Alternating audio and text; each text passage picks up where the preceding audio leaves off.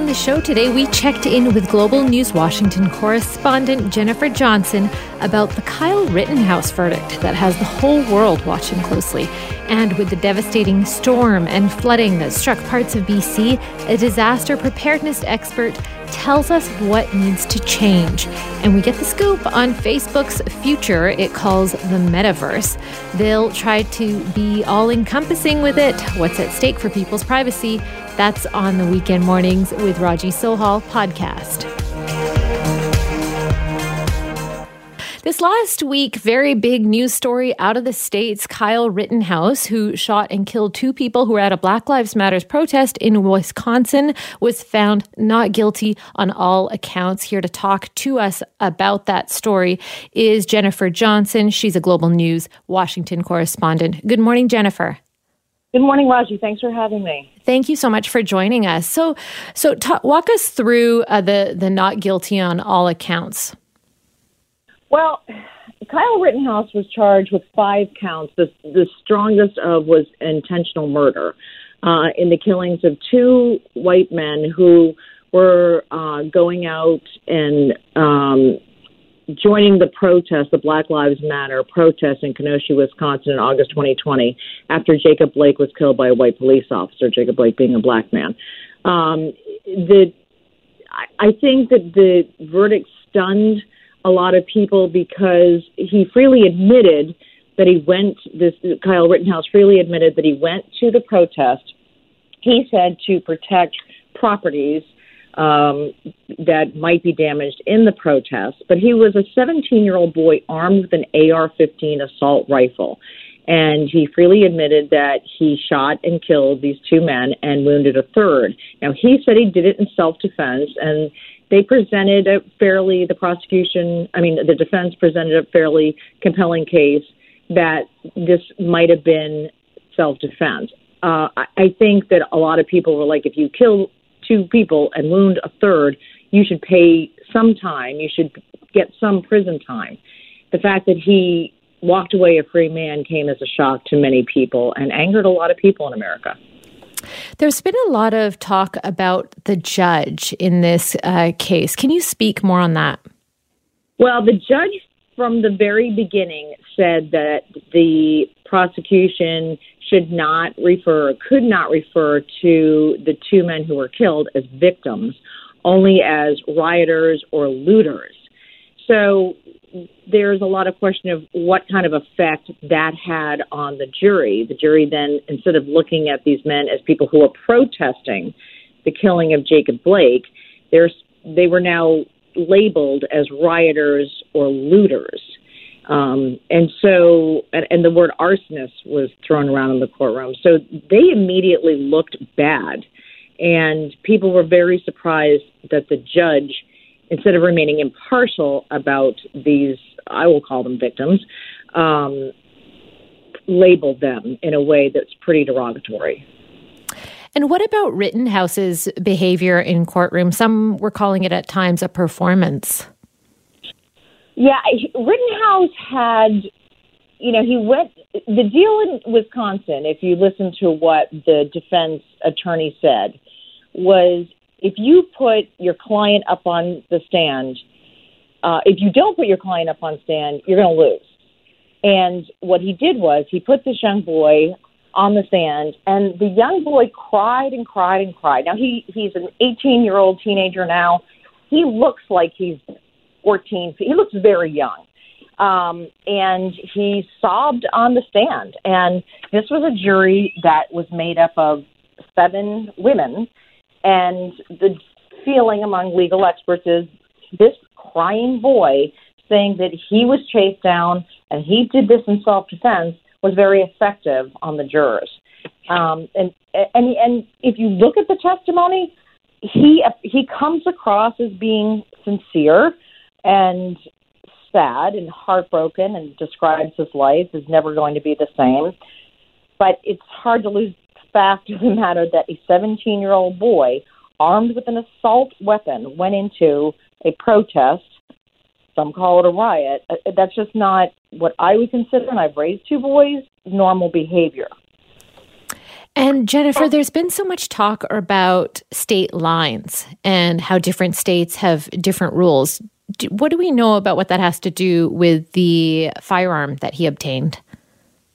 Well, that's a big question. I mean, the testimony was that he was given the firearm while he was at the riot. Others believe that he had the firearm, was driven over state lines, and arrived with the firearm. I don't know what exactly happened. And, here's the thing about an American jury. You can think somebody is guilty, but you can't vote to convict them unless there's no doubt in your mind. You cannot have any what is called reasonable doubt in your mind. Right. So if those 12 jurors went into the jury room to deliberate, and a few of them said, well, I don't really know. I don't really know what happened. I don't really know if he was chased or if he might have felt like his life was in danger. And as long as there's some doubt in a juror's mind, they have to vote to acquit. So the standard for conviction is very high in the United States. And, given how long it took to deliberate, for the jury to deliberate, it was several days, there were certainly some holdouts, one would assume, that thought that he should be convicted, but they were eventually convinced to acquit him on all the charges. But as I said, the bar is very high. Now, if there is a civil lawsuit, and there's word that one may have been filed this morning, I was just reading up on that the bar is not as high. You don't have to prove guilt beyond a reasonable doubt. So that's why in the case of, for example, O.J. Simpson, after he was acquitted of murder, Nicole Brown and Ron Goldman's families filed a civil suit against O.J. Simpson and won that civil suit. They were awarded $33.5 million. They didn't get all that, but the standard of proof is much lower in a civil suit. And my guess is that Kyle Rittenhouse, this isn't over for him. He's going to end up in court with at least one civil suit, if not multiple civil suits filed against him. Okay, that's so interesting. You mentioned also that some people were stunned. What was the response from people who support Rittenhouse? Well, many people said this is proof that the Second Amendment works. The Second Amendment in the United States is the right to bear arms. So that once again, the Second Amendment has prevailed. Other people felt like this self-defense was the true story, that he was defending himself. But of course, there's millions of others who felt like that something, he should have paid for something, that two people are dead and that somebody should have paid for it. And then Kyle Rittenhouse admitted he shot them and he should have gone to jail for something. The question is whether or not there should have been lesser charges. If you look at the Derek Chauvin case, there were multiple first-degree murder, second-degree murder, third-degree murder. There were many charges so that the prosecution thought, if you will, we're going to get him on something. Right. Even if we lose the big ones, we're going to get them on something. And so, it's always easy to Monday morning quarterback, but people felt like he should pay some time for killing two people. Yeah. And didn't he state that he was going to go in to do his job? That is what he apparently said. But he said the job was to protect the businesses in Kenosha. Because in previous Black Lives Matter protests, and some had turned into riots, businesses were burned and destroyed. That's what he claimed he was doing, but two people ended up dead. So, yeah. Jennifer, you can draw your own conclusions there. I mean, the other thing, Raji, is this has now put an enormous spotlight on another trial going on in the United States in Georgia, the Ahmaud Arbery trial, where once again, in this case, 3 white men, but white men have taken upon themselves to play the role of police, which is what people said that Kyle Rittenhouse did, that he, as a white man, decided he needed to take care of things, police things, make sure things weren't destroyed or burned down. In the case of the Arbery trial, you've got 3 men who decided to take it upon themselves to make sure their quote wasn't a burglary in their neighborhood. So it'll be interesting how that plays out. I think that, as I said, now that the focus is really on that trial, and people are really hoping for a conviction there. Let's put it that way. We've been talking about disaster management throughout the show. Storms, flooding, and landslides. A state of emergency announced too late, some people say. Some people say that the government dragged its feet, that back during the heat dome and wildfires, we knew that they were going to lead to landslides one day in the event of heavy rain in the future. Dr. Robin Cox is my next guest. She's a professor and program head of climate action leadership at Royal Roads University in Victoria. Hi, Robin. Good morning. Thanks for having me on. Oh, so glad to speak to you this morning. Robin, what is your response to what's happened in BC? Well, my response, like everybody's, I presume, is, deep empathy for the people who are directly impacted, all the farms, all the people that were stuck in the landslide. Obviously, that's the start.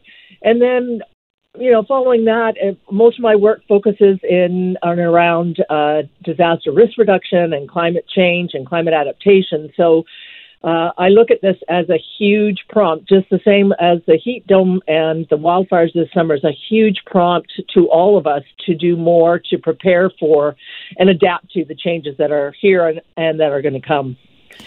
Robin, we keep thinking we have enough information, enough data from the scientists. If that's the case, why are we so unprepared?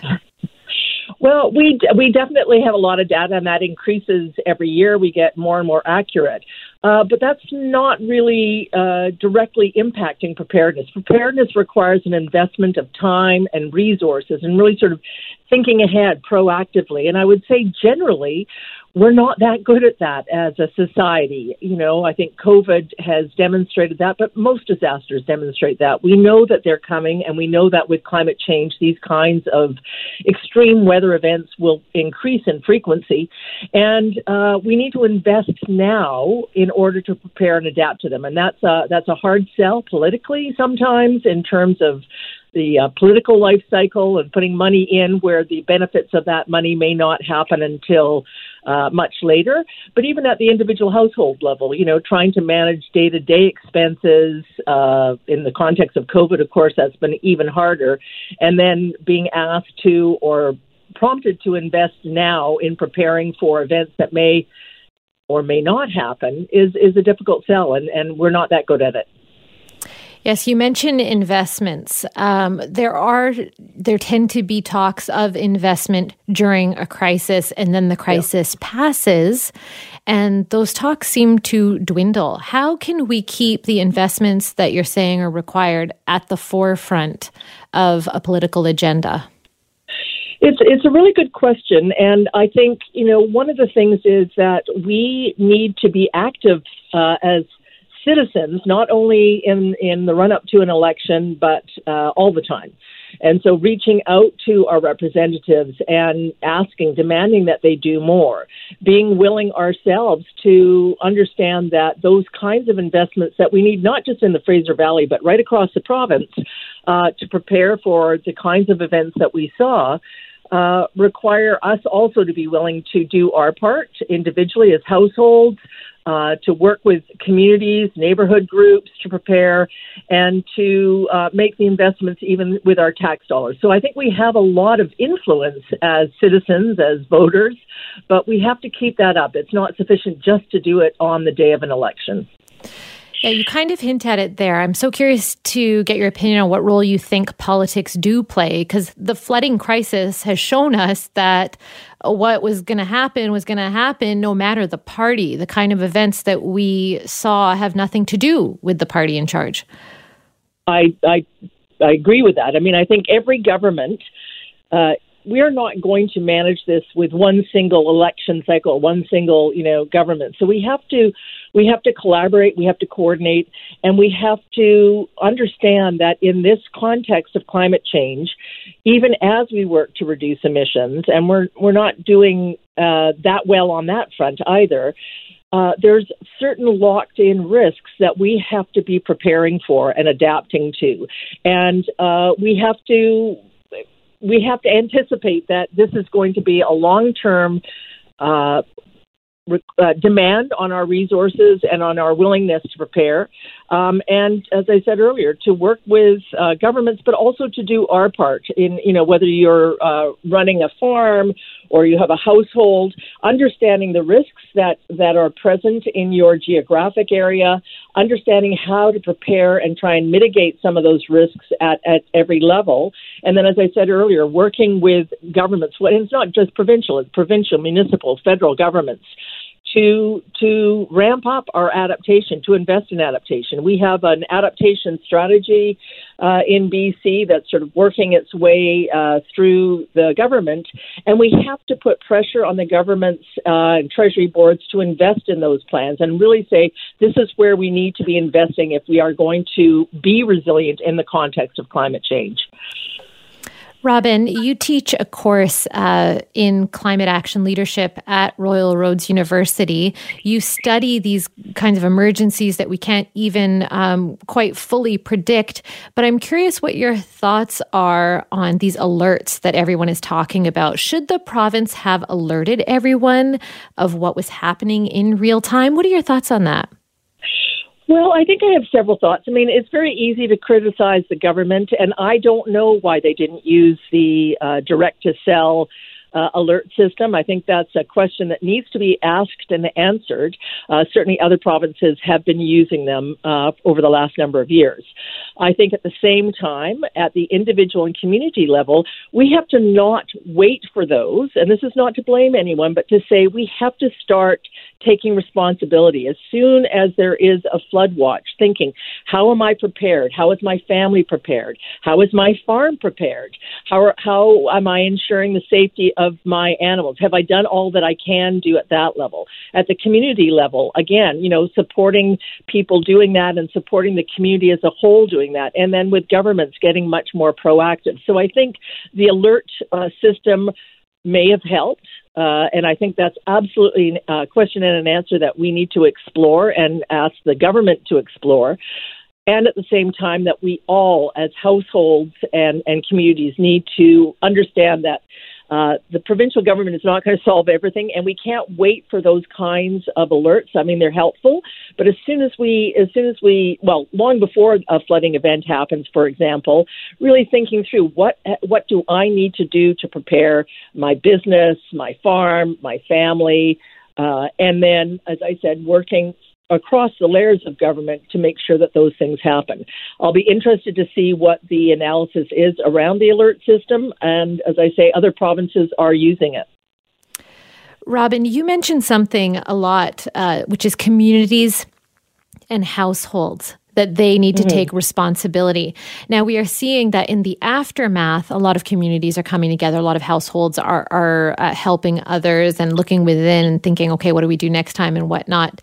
But when we have these flood watches in the future, when Environment Canada issues that there's going to be heavy rainfall warning, what can we do to make sure, to ensure that communities and households are taking it seriously, are taking responsibility? Well, as I said earlier, I think one important thing to remember is not to wait until there's a flood warning. A lot of what we can do to mitigate these risks, to prepare for them, and to adapt in the ways that we need to adapt take time. And so that should start long before a flood alert or a wildfire alert happens. So ideally, people have some sense, a plan in place for themselves, for their home, for their farm, a plan that has anticipated things like rising water in buildings and, what a sump pump can do or not do, et cetera, where there are going to be additional risks from, stored chemicals in a flood, for example. So I think, again, we can do that individually. Communities are working with provincial governments and many of the landholders in the Fraser Valley, I'm sure, also have been part of that as the agriculture industry works to prepare for climate change.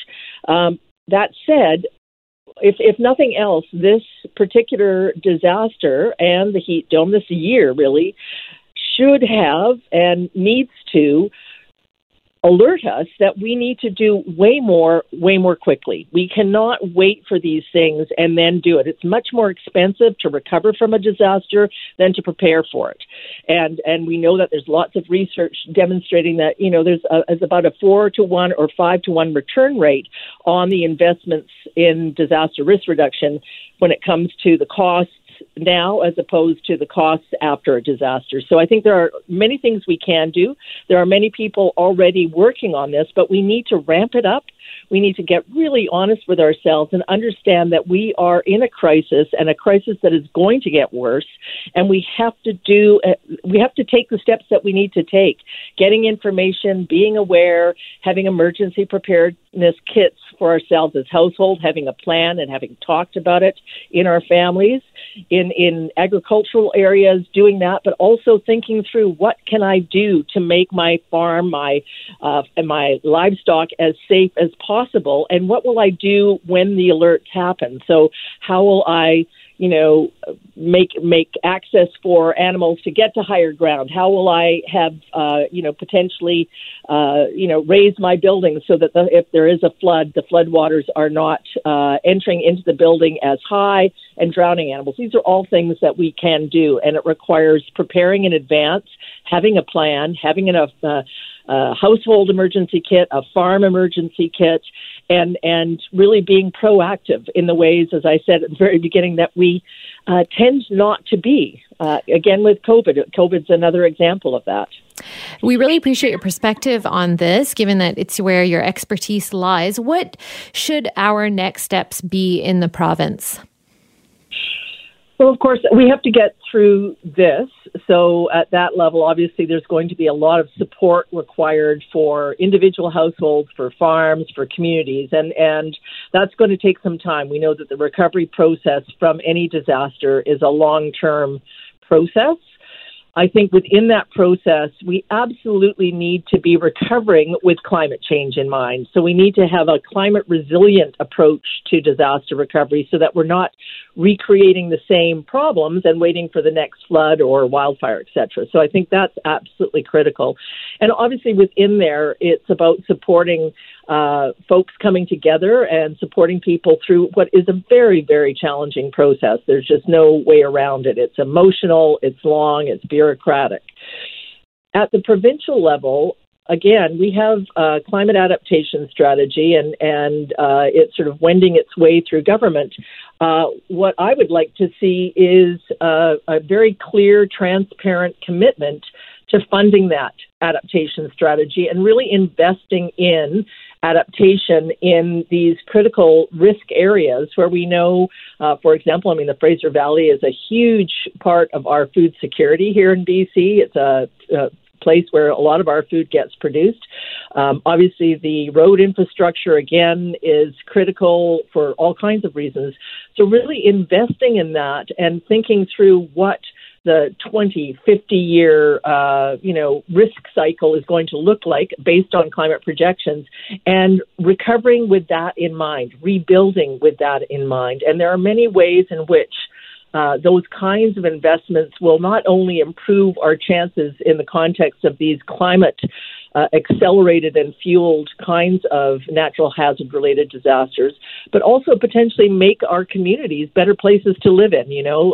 This is about resilience and really addressing a challenge and a crisis that we need to address collectively and collaboratively. What you mentioned, Robin, requires time and resources, a lot of money that would put a country that's already facing so much debt, many would say, into a spiral. How do we convince politicians to commit to adaptation when that's the case?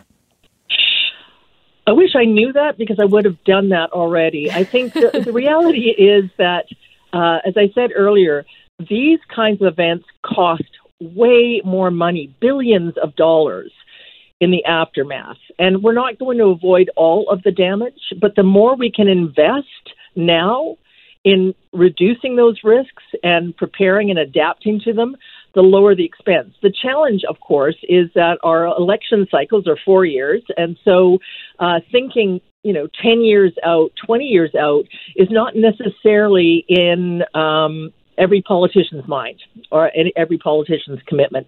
So I think we as citizens have to ensure that that stays front and center, regardless of who's in office, regardless of what party is in office, and really, as I said earlier, demand that we make those investments. Yes, it is billions of dollars to invest in this, but it's going to be billions of dollars every time, we have one of these major disaster events. And there's a lot of research and statistics to support that. I don't know if you remember at the beginning months of COVID, we saw what we were calling in the media, a hockey stick curve where you could see that risk curve go up. Right. Well, the cost curve of the risks related to natural hazards, even before we were talking a lot about climate change, is as steep and getting steeper. So the costs are there regardless of where we invest the money, before or after. If we invested it before, there's less suffering, potentially less costs, and greater resilience all around, greater resilience in our communities and our families and in these really critical sectors. There's just no way to avoid it. The climate projections, and even just looking topographically at BC, one can see how much of the land of BC is actually high risk. Yeah. How can we go about troubleshooting when infrastructure is already in place in these areas? Is that even a challenge we can tackle? Yeah. Well, I think it is a challenge we can tackle and we have to tackle. Of course, every sector is impacted by and will be impacted by climate change. So there are things that we can do in our forest management practices, and we're already hearing more and more about controlled burning and cultural burns, learning a lot from Indigenous people and forest management practices that they used that worked, that were destroyed through colonization. In terms of these other risks to infrastructure, obviously, like the BC engineers and government are working very closely to think through how do we create more resilient infrastructure in the context of these escalating risks. At the same time, we're somewhat hampered, I would say, by how slow regulations and standards and building codes change. So, for example, when buildings are lost due to a flood such as this, insurance often requires that you're rebuilding to the same standard, and we should be rebuilding to a climate future standard, a climate now, standard. And so we need to find ways to push through those kinds of regulations and changes in building codes, but also to incentivize folks not to wait for that. Because if we wait for those, we're already behind the curve. And we're already behind the curve now. As you've already said, we've got a lot of infrastructure that's at risk. We've watched, all the highways that were impacted with these floods. And we have to start thinking through not the 1 in 100 year flood, but, this term that many politicians have been using, the unprecedented floods. They're all, or many of them are going to be unprecedented. So we need to just assume that unprecedented is heading towards us and plan for that and invest in infrastructure in ways that do not necessarily reduce risk to zero, but may very well reduce the damage that is experienced, and start making decisions on where and how we build. Where do we put infrastructure? Where do we allow people to build businesses and homes? And if they're in floodplains or lakes such as this, then how do we support them adapting and retrofitting? And unfortunately, retrofitting buildings and other infrastructure is often more expensive than building it from the start. But this is where we're at, and we need to make these investments and just get on with it. The road ahead sounds very steep, Robin. Thank you so much for your time. Thank you, and thanks for focusing on this very important issue. I think the key here also is for all of us to learn more, be aware, and then understand that we all have a responsibility and we can all work together for a climate resilient future. Facebook was going to rename and rebrand itself as something called Metaverse, and a lot of people thought it was just a marketing stunt, but then it quickly became clear that this is much, much more. Here to talk about what Facebook's futuristic Metaverse encompasses and what this could mean for all of us is Bree McEwen. She's a professor of communication and culture at University of Toronto. Thank you for joining me, Bree. Hi, thanks for having me. I find the metaverse so interesting. First off, for our listeners, what is the metaverse? Right, it really is fascinating to think about the possibility of a whole new social world, right? I do think a lot of people have the idea that it will be some sort of program that you sign up for, like you might sign up for Facebook. But actually, the metaverse is a lot of different pieces that would make it happen, right? There's the internet connectivity. There is the actual hardware, like the headset that you would use to access it. And then within that headset, you have access to lots of different programs and applications that you might use within the metaverse. Some of those are social programs to just go and interact with other people. Some of those could be for work meetings. Some of those could be for entertainment, games, etc. So it's the possibility of a lot of different places for you to go within the metaverse. Yeah, you wrote in an article in The Conversation that we should all be concerned about how Facebook will collect and use data within the metaverse. What did you mean by that? Well, so when you are online, right, we know that lots of different entities collect data about you in order to sell things to you, and that shapes the way that our internet use happens, that shapes the way that our social media use happens, it shapes the algorithms we get, et cetera. But we still have a lot of different choices in these spaces, right? You can be on a Facebook product or a Meta product, I guess we would say now, like Instagram or Facebook. You could be on Twitter. You could be on Wikipedia, right? You can be in all these different spaces that have different folks in the background, right? What Facebook really wants is for everyone to be in one universe that is a Facebook universe, so that way they can collect all of your data. And to be in virtual reality, you are data, right? You have to exist in a way that is recordable. Otherwise, it doesn't work as a computer program, right? And so if your social space that you're going to is controlled by Facebook, and your business meeting is controlled by Facebook, and the gym that you go to for a VR exercise program is controlled by Facebook, that is great for them because now they have a lot of data in order to categorize you, in order to tell marketers and advertisers exactly what they should advertise to you and create these custom audiences. And so having the same business model that we have for one social platform to control the entirety of virtual social reality is concerning. Yeah, well, you mentioned there that Facebook would have all your data, all these different aspects of your life and lifestyle would be linked together. To me, it sounds like that would be very difficult to opt out of then once you're in it. Yeah, that is exactly my concern, is that we know that Facebook is really difficult for people to quit. Every time there's a Facebook scandal, a hashtag goes around, delete Facebook, and a few people do, but most people don't, because the function of having their social network all in one spot is really, really useful for people, right? And the function of having all of these things together will be useful for people. And if your boss says, hey, you're going to a meeting in Oculus, in Horizon, right? You're going to a meeting.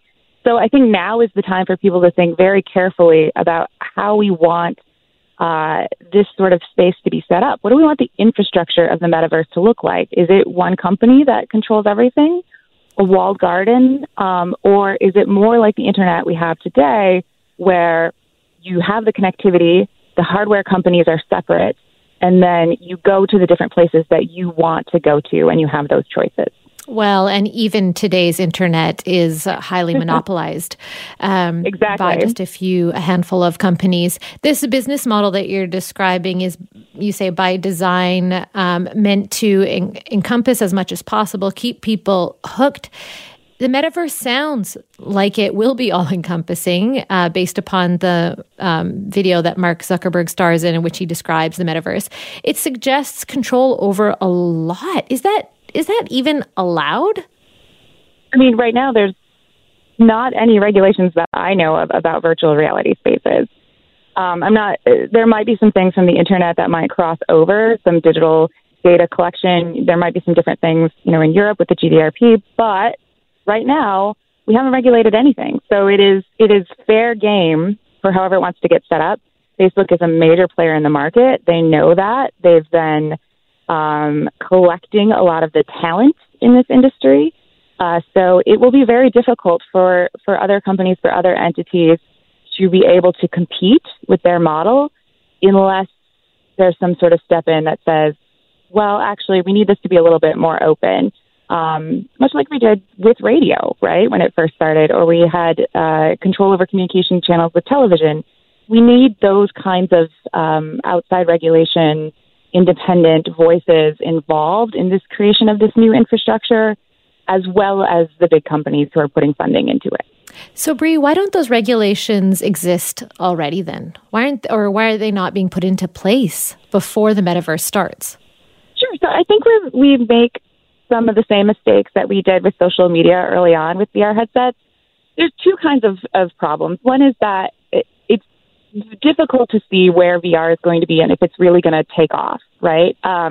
It's always sort of a 5-year out thing in the industry, but it's getting close, and there are some really good programs, and we're starting to have more social programs. So as a social science, I think a lot of the hardware problems are becoming taken care of, and now it's time to bring the social scientists in to think about how people are actually going to interact in these spaces. And so that is kind of one of the issues. And then the other issue is that when social media came out, right, it was seen as a fad. It was not a big thing. If you had problems with it, if you had issues, the answers were often like, well, don't use it, right? Don't use it, don't be on it, and then don't worry about it. But we found that the social functions of those sites so far outweighs people's thoughts of the risks to that site. And so now we have that information. We know people will use something that's very functional for them, even if it has a risk to their privacy, a risk to broader societal issues. And so we could go into the VR world with that mindset of, hey, this is something that seems like it might be a fad now. The major thing that people do with VR now is play games, but let's take it seriously. Let's take Zuckerberg seriously with where he thinks that VR could go and consider how we might regulate for that future instead of just, it's a fun toy at this point. Thanks for listening to the Weekend Mornings with Raji Sohal podcast. Be sure to subscribe wherever you get your podcasts. And you can listen to the show live on 980 CKNW from 6 to 9 a.m. every Sunday. Have a great week.